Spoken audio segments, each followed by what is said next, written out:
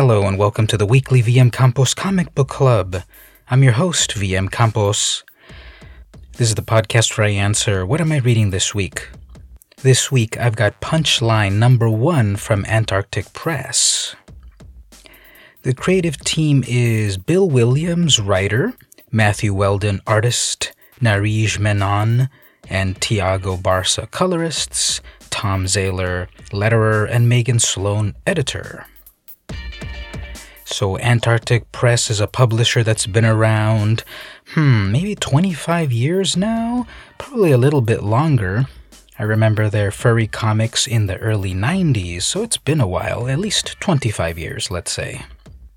They publish a variety of creator-owned indie comics. I haven't read many of their books recently, but after picking up Punchline #1, I might give this one a shot for the long term. The book starts off with a beautiful panel of a snow-covered cemetery. A woman walks through it forlornly, and she's bleeding profusely.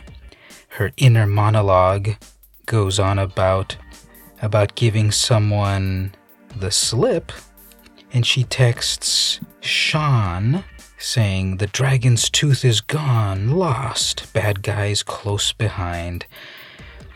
She smashes her phone and prepares for death. This is our introduction to Mel. What is her mysterious past? Why is she on the brink of death? But suddenly we are introduced to Jessie, moody art girl. They converse a little bit about whose bench is it they're sitting on. Jessie realizes, hey, Mel is bleeding. What's going on here? Apparently, Mel is a superhero, but she's dying because she didn't pass on the mantle to a newcomer? Jessie offers to be her protege, and the story starts. So it looks like it's going to be part mystery, drama, superhero adventure? I hadn't heard anything about the book until I picked it off the comic shelf. The cover looked intriguing. There's a vaguely Mockingbird-style female character. She's bursting some chains. She's got a pretty cool outfit with reds and blacks and white tones, a pseudo cape, blonde hair, and pink highlights. She's wearing sort of aviator glasses and looks pretty tough. Well, that's Jessie. Brunette, moody art girl Jessie, imbued with Mel's power, now has the ability to morph her looks into any sort of superhero outfit that she'd like. From battle angel to squid punk musician to bikini woman or her shy cousin One Piece girl. She chooses to design a costume, and Mel helps her transform into it. The story is interesting. There are a ton of loose ends. What's Mel's backstory? Why is Jessie so eager to become a superhero? Even though Jessie's first superhero outing goes well, will it continue like this? I sort of get a sense of dread about beyond the lighthearted superhero antics, there are going to be some dark things.